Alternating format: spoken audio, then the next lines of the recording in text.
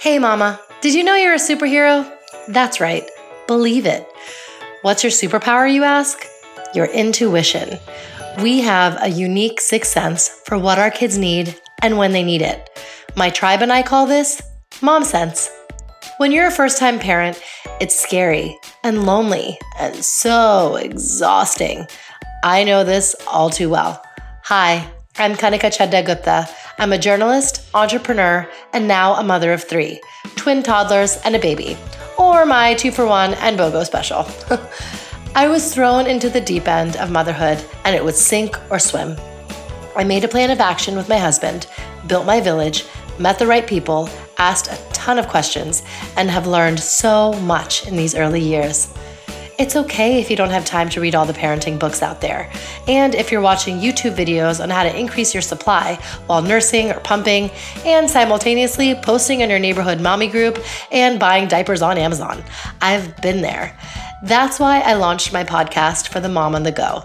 You can passively listen when you're doing a drop-off in your minivan, heading to work on the subway, or cooking dinner for your family. I interview industry experts and real-life mamas on their mom sense experiences, tackling topics like what to expect when you're done expecting, dealing with mom guilt, how to teach your kids to meditate, rekindling your marriage, and how to master your 5-minute makeup routine. And you know what the best part is? Each episode has tangible takeaways, homework that's fun, so you feel somehow changed for the better after listening to it. Not to mention relatable stories, inspiring quotes, and the best product recommendations from fellow moms. #MomWin. Grab your latte that probably went from steaming hot to ice cold and take a listen to That's Total Mom Sense. I'm a busy mom of 3, and I do not have the time to contour or deal with tons of brushes in my makeup bag. I'm all about cutting the clutter. That's why I made the switch to Wander Beauty. Their products double up so you have all the essentials while saving you space and stress. And by the way, the products are clean and cruelty-free. And get this, I can do a full face of glam makeup in 5 minutes flat. In my minivan. Now that's pretty awesome. As my personal gift to my listeners, enter promo code MOMSENSE20 for 20% off all Wander Beauty products. Thank you for being in my tribe. Rebecca Minkoff is a global icon in the fashion industry, and she's been in the business for nearly 20 years and launched her brand along with her brother Yuri. In 2015, she won Best Interactive Retail and Top Innovator at the Fashion 2.0 Awards. She's a multifaceted woman. She's also a wife, mom of 3, founder of the Female Founders Collective, and hosts her very own podcast, Superwomen. Rebecca, it is an honor to have you on my show. I'm so glad to be here. Thank you. I feel like you're living the dream, but you worked your butt off for that dream, and now you're helping other women live their dreams. And it's such an incredible journey that you've had. So I want to kind of start from the beginning, from your childhood and how you grew up in San Diego. So tell us about that. I grew up in San Diego. It was an idyllic, perfect, in my opinion, perfect little life. Fell in love with the craft of sewing and design when I was about 8 years old. I wanted this dress. My mom refused to buy it for me, but she taught me how to sew. And I just became obsessed with the idea that I could create my own things.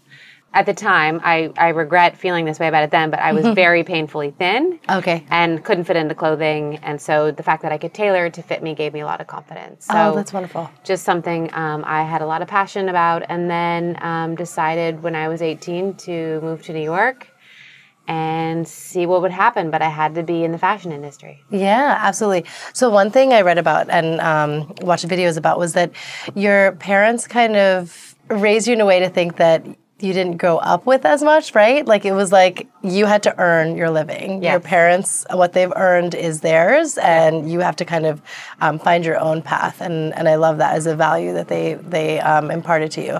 So tell me about that. I think, my dad was a doctor or is a doctor. My mom was a nurse, but it never felt like we were middle class in our household. Everything we wanted, there was just this expectation of you got to earn it. There was a green ledger in the kitchen, and we would have our balances there. And if we wanted something, we had to do work to earn that money. Wow. And so I think that I probably thought that being a doctor was not a good career, that we were poor. Right. But I think they really wanted to raise humans that were self-sufficient and could go after what they wanted and wouldn't be sort of given everything as a handout. And that definitely changes your own perception of work and what you need to do to earn things. Absolutely. And so why did you choose to move to New York and, you took an internship instead of college? Why were you like, no, this is what I'm going to do? So I think with our progressive household, college was an option. And I went and looked at a school and thought to myself, this is the last place I could see myself being. Oh, wow. And I just felt ready to work. I had an opportunity that was not well paid at all. It was below minimum wage. But the fact that I could move here, make a little bit of money to eat, and get started in fashion just felt like this is what students who graduate are striving to do. So I'm going to sort of skip that step. Yeah, that's so smart. Yeah, and then my aunt pressured me into going to school and that I'd be nothing without it. So I did enroll at FIT for about a semester and left. Okay. I just felt like, what am I doing here? I've learned this already. Right. And so you kind of wore many hats where you worked and you kind of learned the business and the trade that way, right? Yeah, so I knew the trade as far as design. I had been doing that at that point for, a very long time. But I think in my internship, she had me for months at a time working shipping, then in sales, then in PR. Right. And I got to touch all aspects of the company.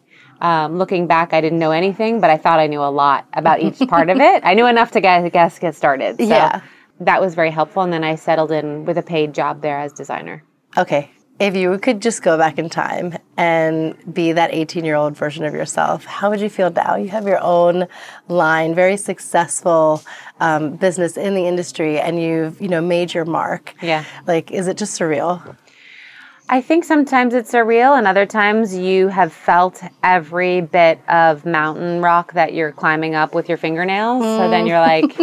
No, it feels this good, or, the times when you let yourself, I rarely do, but when I do let myself feel that good, I'm like, well, I worked really hard for it. Hell yes. But I very distinctly remember a conversation I had with an ex-boyfriend in LA when I was 21, and I said, I don't think I'll ever be as successful as this friend of ours, who's a very famous musician. I said, I just don't see that that's in the cards for me. Okay. And to look back and see what's been accomplished between my brother and I and the teams we have, I would have told myself then, like, chill out, it's going to be okay. Yeah, exactly. You'll do okay. That's awesome. What is it like working with your brother, Yuri? I don't know any different, but I know that when you have if you're a single founder, you have your own set of challenges, right? Yes. You don't have that person to bounce things off of and help you be that other terminal that you can communicate with. So I know co-founders all have their own pluses and minuses. So our pluses are we were both raised with the same values. We have the same work ethic. We have the same integrity and morals. We're brother and sister. Do we fight? Yes. Do sometimes things we're disagreeing about veer off into like brother-sister territory, and that can cloud the argument. But I think we've worked really hard in the last few years to just get along, keep the drama as little as possible, and just focus on building the business. Right. So today is September 10th, and it's a very significant day because this was the day you had your first fashion show. It is. And that was 18 years ago? Yeah. So do you remember anything about that show? I do. It was a group show. So a gentleman who has a very successful PR company called Bradbury Lewis was just starting out, and he got his clients together who didn't have enough money to have a show and said, hey, we'll do 5 of you or 4 of you, and you'll each have 5 looks. Okay. And I just was like, this is it. I will have made, I remember the show ending, and I was like, I've made it. Yes. And I just was so elated that, like, I don't know who was in that audience, frankly, and maybe there were a couple of PR people in the audience, but it just felt like this pinnacle New York moment. It was on 10th Avenue before it was 10th Avenue now. Yeah. At a gallery space, but it just felt like everything you dream about had, like, up to that point, just materialized. And that's so cool. What were the looks? I had 5 items, like 5 outfits that I had designed. So one was a denim tuxedo, one was a pinstripe tuxedo, one was a sort of blouse, a leather skirt. I made everything. So That is amazing. Yeah. Oh my gosh, wow. And so the day after, Yes. 9/11 shook our entire world. Yeah. But you took it upon yourself to give back with your I Love New York t-shirts. So tell us about that philanthropic. So I had actually sent an I Love New York shirt that I had cut up and bedazzled to Jenna Elfman, who was on Dharma and Greg. Of course. I had sent it to her on probably the 9th or maybe the 8th because she had requested it. So by the time she got it, it was the 13th. And so that was something she decided to wear on Jay Leno. Oh, okay. So it was something that you could never have planned. Yeah. Or everything anticipated. happens for a reason, right? It just, So Jay said, I like your shirt. She said, thanks, it's Rebecca Minkoff. And the next day, I mean, this was when email was still kind of in its infancy, but my email was flooded with I saw your shirt on Jay Leno.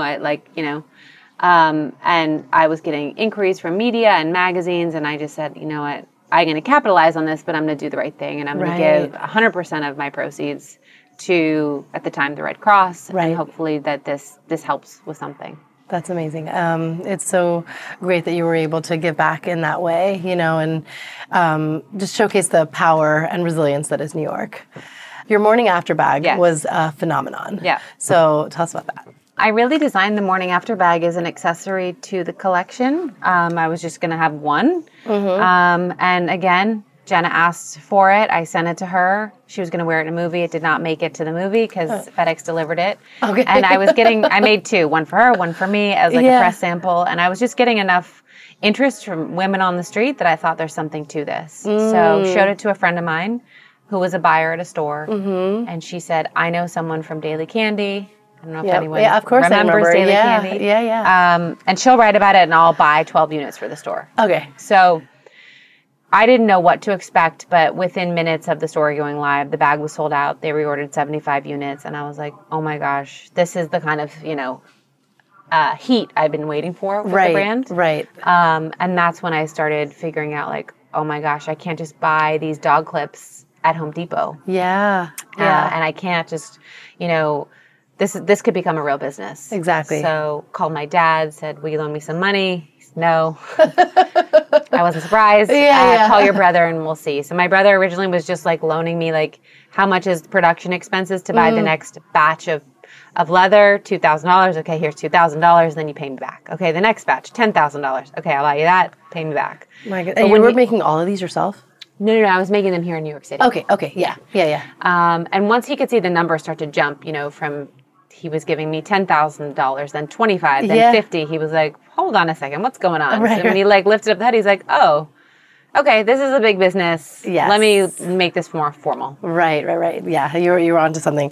And so then tell us what happened next, how it kind of became this label and, So I think at the time, again, right around the dawn of social media, it was 2005, we started having a very strong interest with specialty stores, then with department stores, and then with the early blogs and websites and forums. There was one in particular called the Purse Forum, where it's just girls talking about bags and brands all day, and they had a dedicated section for me.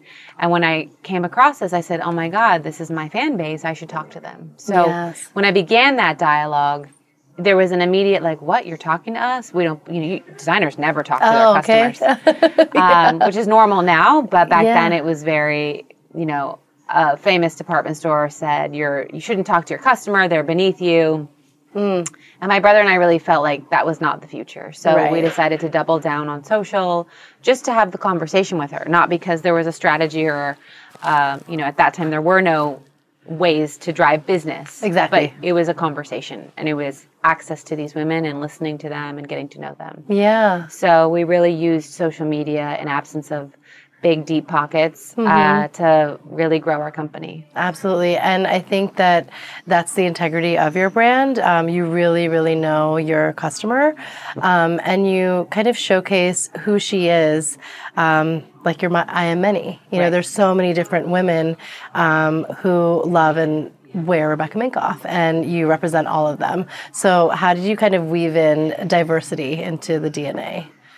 I mean, I don't think it was something that you had to weave in. I think when I look at who my customer is, she is diverse. Right. So why wouldn't I reflect her back? Right. In that scenario. So back when it was just models on the runway, I've always, since our first runway show, made sure to have a diverse set of women. When then we said, okay, let's look at body types. Let's have short women, tall women, thin women, larger women, big boobs, small boobs, That's awesome. Let's do influencers on our runway. And I think it's just keeping that conversation and that thread going. And maybe it seems like I'm on the bandwagon now, but I think if you get your Sherlock hat on and go back, you'll see that it's been pretty consistent. Yeah. Oh, that's great. And one other thing that you kind of advocate for is sustainability. So how is that woven into the brand? I advocate for it in a very specific way because I'm not going to sit here and tell you that the leather I use is sustainable or the plants that we manufacture in are all LEED certified. Yeah. So I'm very upfront about that. Yeah, that makes sense. I think I'm making inroads where I can, and it's a lot slower than I would like. But the inroads that we made thus far is our plastic in our packaging is recyclable, our cardboard is recyclable. We've eliminated hangers starting next year. But I think the sustainable portion really comes into play when you look at the the biggest producers of waste are fast fashion for the environment and for just goods that just get thrown away or burned. Right. So by transitioning to a see, buy, wear model, these brands can no longer copy you and get product to market ahead of you at a quarter of the price. Yep. And so if you look at it from a perspective of, let's say more designers took this approach and didn't show a season ahead, no one could copy them. Yes. And the two biggest or three biggest criminals in that industry wouldn't have anything to copy. The consumer wouldn't shop there. They'd shop at the brands. Right. And you'd very quickly eliminate a huge source of waste in the industry. Yes, and, that's so and smart. Shady practices. So I think that I look at it from that perspective, not just as I use vegetable leather, which I would love to use. Newsflash, my consumer doesn't like it. But I think we're trying to look at it from a macro versus just sustainable in terms of recycling and eco-friendly. So tell us about your collection this season. We're smack dab in the middle of Fashion Week now, so I'm so glad you're here chatting with me. But what was your presentation like? So my presentation was all about working women. And I think from the women I personally work with every day to the 5,000 women, I don't know all of them personally, but from the Female Founder Collective, just to the editors, stylists, the women that make this industry grow, I'm just inspired by us. Yeah. And so it was kind of an ode to those women and showcasing in a surreal type experience, an office space, very brightly colored and filled with women in different options for workwear. Okay. Wow. That's great. And what were some of the colorways and textures?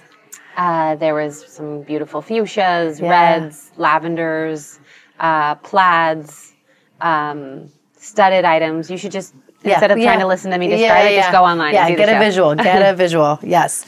And what about your capsule collab with Stitch Fix? So we've been working with Stitch Fix since 2017, and they came to me with this opportunity to launch Plus and inclusive sizing, and I literally, didn't hesitate because I think that it's a customer I've been wanting to serve for a long time. And she's been a customer of my bags and shoes, but she could never buy the clothes. Right. And so I think that it's easy to say, oh, every brand should just do this. It's very costly. It is a huge investment. It's also a huge risk if you don't have that customer. Right. And when you do this, you have to make sure it fits well. So we were able to leverage Stitch Fix's analytics and fit data to make sure that you do the proper armhole or you do the proper waistline and make sure that when a woman puts on your clothing, no matter what size she is, that it's really made for her body type. Right. Yeah, and it suits her. Yeah, that makes sense. So technology is also embedded into the brand. You have digital dressing rooms in your showroom. That's so cool. So tell us about that. I think for us, when we went to look at our store concept, it was just about easing a woman's pain points on her journey as she's shopping. So we just said, what are 5 simple things we can do?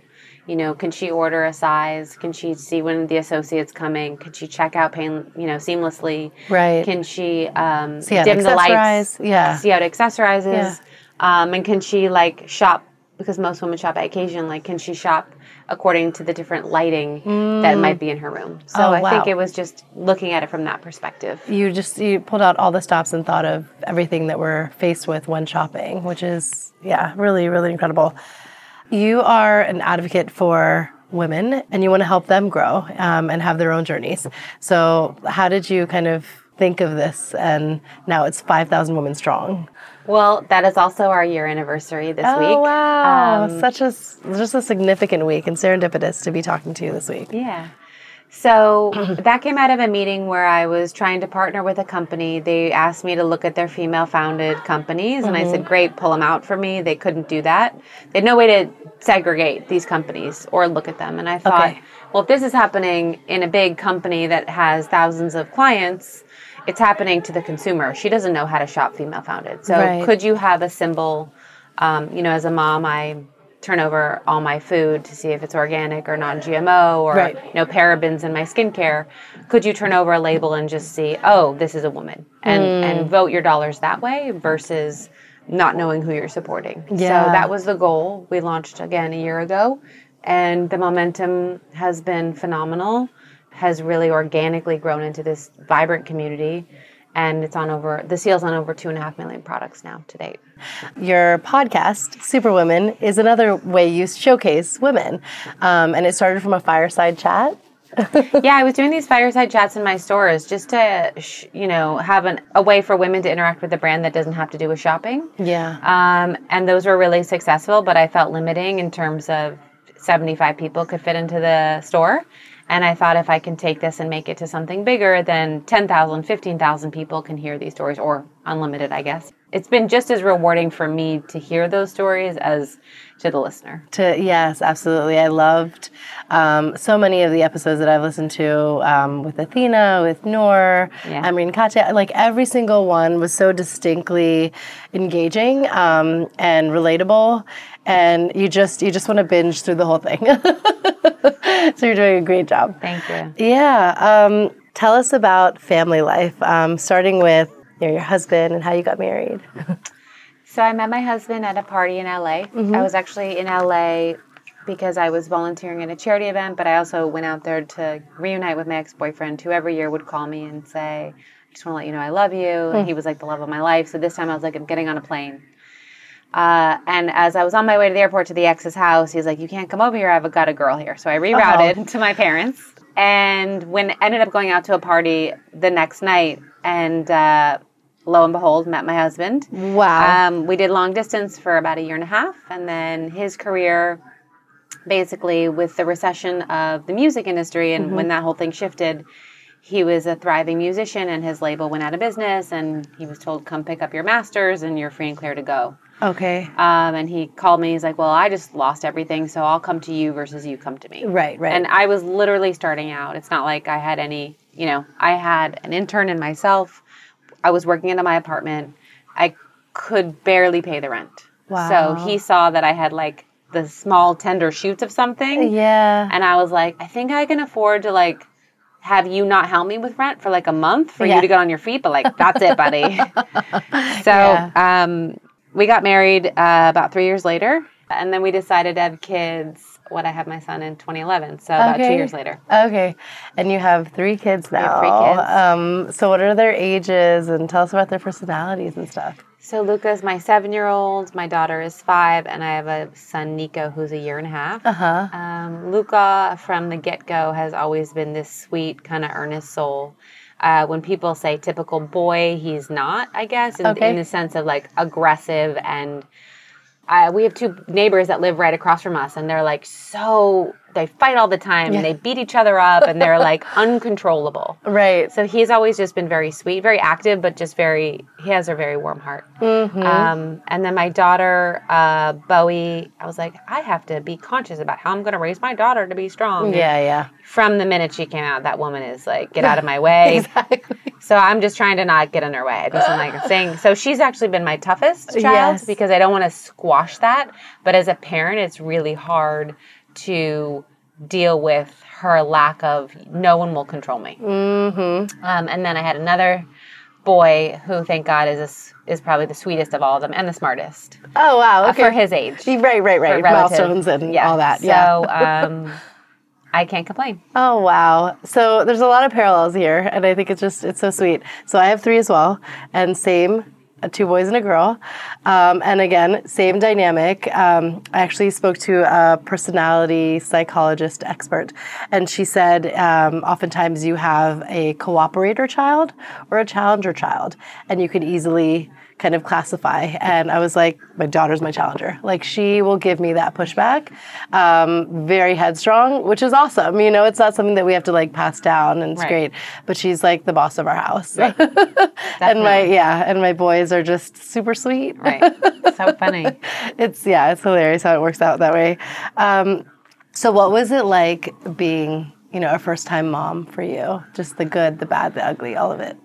So I think that my approach isn't what I thought I would become. I think I didn't necessarily none of my friends had kids yet. So I really had nothing to compare it to. And I think the thing that sort of woke me up was I was, before kids, sitting with a friend of mine who was pregnant, and we watched The Business of Being Born. Oh, okay. And that gave me insight into this world of like, oh my gosh, like this is a messed up situation. What is happening in America to women and their care. And so then when I got pregnant, I really wanted to be as researched as possible in terms of like, what are my rights? Where are my boundaries? Okay. I think having a doula, which I didn't originally, again, anticipate on having, but she started out doing prenatal yoga with me, and then I just ask her in a safe space, like, why would I have you versus a doctor or a nurse or whatever? Right. And so when I finally figured out, like, I want a natural birth, I want a midwife for that, I want a doula, I want to have as little intervention as possible, that's when I began this path of, like, more women need to be exposed to this. Yes. And I want to amplify that in the best way, never to shame anyone, but to know that like we're being sold a horrible bill of goods in this space. And as far, you can have, it's funny, it's ironic, you can have someone who's fighting for the rights of women, but then we'll let a doctor tell her she's too weak to have a baby, right? Right, exactly. Or tell her she doesn't know better and that person doesn't have a vagina. So yeah. I think there's a very, like a blind spot sort of on a lot of women. Yeah.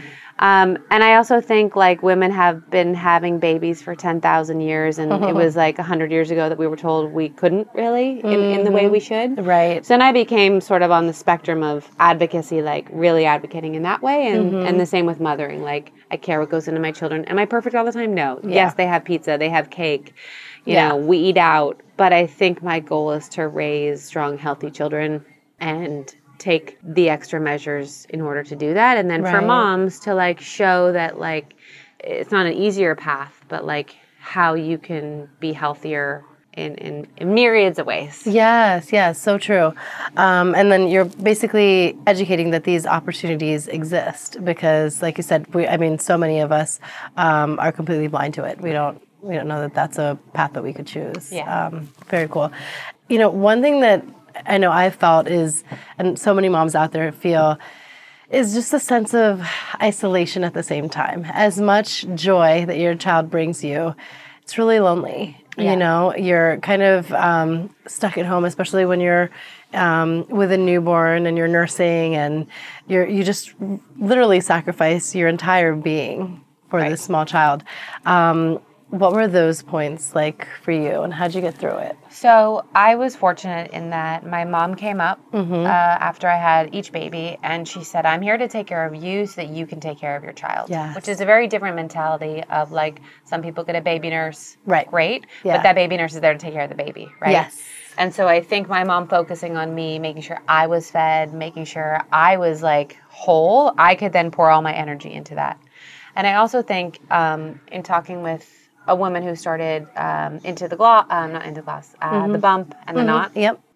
In previous societies, in tribal societies, and up until a few hundred years ago, there was a community that would just naturally be around a pregnant woman. Oh, wow. And since we've all gotten our own apartments and separated our rooms from our children and all these things, it's lonely as hell, but we created that. Right. It wasn't always that way, right? And so It you was lose the village. your grandmas and your sisters and your aunties and whatever, right? Yeah. And so I think however you can recreate that tribe, whether you're paying for it or you have relatives that you actually like and Yeah. are not, stressful to you or friends, you have to recreate that. So you're never just alone with the baby all day, because that's not how the human race made it this far. Exactly. So I think it's key to sort of keep that in mind and say, who's going to be the tribe?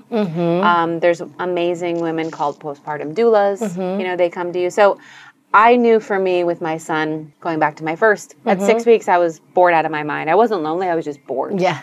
So I said, okay, I'm going to go to work, halftime and see how I like that. So my first day, I sobbed. I was like, I'm damaging him. But once I got into this thing, I was like, I'm at work from 1 to 5. This is great. I finished my leave like that. With my daughter, I was like, I'm taking the full leave because I just want to max out. Right. And it was beautiful weather, so I could be outside.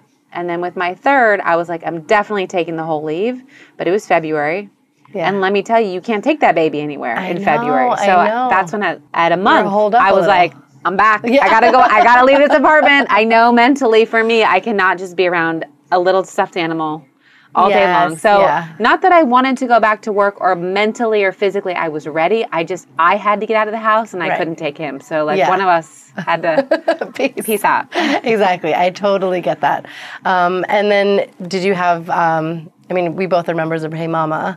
So was that kind of like a support system for you as well? I think Hey Mama for me is a support system of whether I need a babysitter in a different city, because I take my newborns or my babies with me the first year because I breastfeed them. Yeah. So a babysitter in a different city to I need a tote bag printed. I mean, the range of things that you can get out of that community. Or, when the day I launched my podcast, I could see a direct correlation between how many Hey Mama members there were and the spike in downloads. There you go. And I was like, cool. Yeah, that's your tribe right there. Yeah. What are some of the values that you've learned from your parents and that dynamic that you want to pass on to your kids? Definitely the hard work and the getting your children to contribute. It's far easier for me to just clean up after them and to give. Yeah. But I really, again, want to create this mentality of if you want something, you have to work for it. So I say no a lot. Yeah. Each time I say no, it's the words no are coming, and then in my mind, I'm like, I'm damaging them. But I'm like, I'm not. They're going to become self-sufficient humans. Yes, yeah. So that's... And you learn the hard way, not all parents were, I feel as disciplinarian, and it did you good. Right. I I also think that I try, and as much as I can, keeping them from dying, try to let them be self-determined. They are little adults in tiny bodies. Right. And so I try and have them be as self-determined as they can without squashing that, because I think I see too many parents holding them back or telling their kids how they should act all the time. And I think having a dialogue, if you have the time and the bandwidth for it and the patience to get them to come to a conclusion. Yes. And then problem solve. And, yeah. And then something we learned just recently, because we were working with this kid's counselor, is to give, if you have more than one kid, give them their own time with you, because they don't ever get it. And for our most challenging child, she became a different person when we said, okay, the next hour or 2 hours, you're going to make the plan. We're going to do everything you say. No presents, no TV. Okay, yeah. Nothing. You can't endanger your body. No presents, no TV. Right. Tell me what we're going to do. Okay. And to see her thrive under that, and we do it once a week now, and we kind of divvy it up, has been a huge game changer for us. What are some of the things they want to do? I mean, her typical girl, she wants to get a manicure, but she picks my color, she picks the place, and we go get lunch, she picks it, she orders, she decides, she makes all the decisions for me as well. Right. And she's in heaven. And then for my son, he usually likes to play sports or whatever. Yeah. So I just think that's been hugely helpful for our family. Yeah. Do you have any other kind of tips, words of wisdom that you've learned as a mompreneur, really, for the other mompreneurs out there? I think that I've spent a lot of time exploring my own boundaries, and they change with each baby I decide to add, and that you have to start getting firm, and that means you say no to things, and you might miss out on opportunities, but you have to test where you're okay and not okay, and you can't look at other moms or at other workers and compare yourself. So I think I've over the years learned, okay, this is too much time away. This is too much time with them even, right? Or this is when I can't go out on the, like you just have to know for yourself what's right or wrong. Right. And just have your own integrity versus what Instagram looks like. Exactly. It's like that quote, don't judge somebody else's highlight reel with your behind the scenes. Yeah. Let's not forget our quote of the day. And is there a quote that you live by? Or one that's just, kind of had an impact in your life? I want to say it was Gandhi. Mm-hmm. You have to be the change you want to see. In the world, yeah. So I really think that sometimes some of these movements can get really victim-y. This was done to me, and this happened to me. Yeah. And woe is me. And I'm like, stand up. Right. And demand change. And keep yelling. Are you worried you're going to get fired? Good, then you sue. You know what I mean? Like, yeah. And I'm making an extreme example, but Rosa Parks didn't move from her seat. She wasn't like, oh, the bus driver told me I had to move, and I moved, right? Yeah. So these movements don't get started by being a victim to something. Yeah. So I think in these scenarios where you feel uncomfortable or you could back down or something, it could happen to you. Just be the change you want to seek or you want to see in the world. Yeah, absolutely.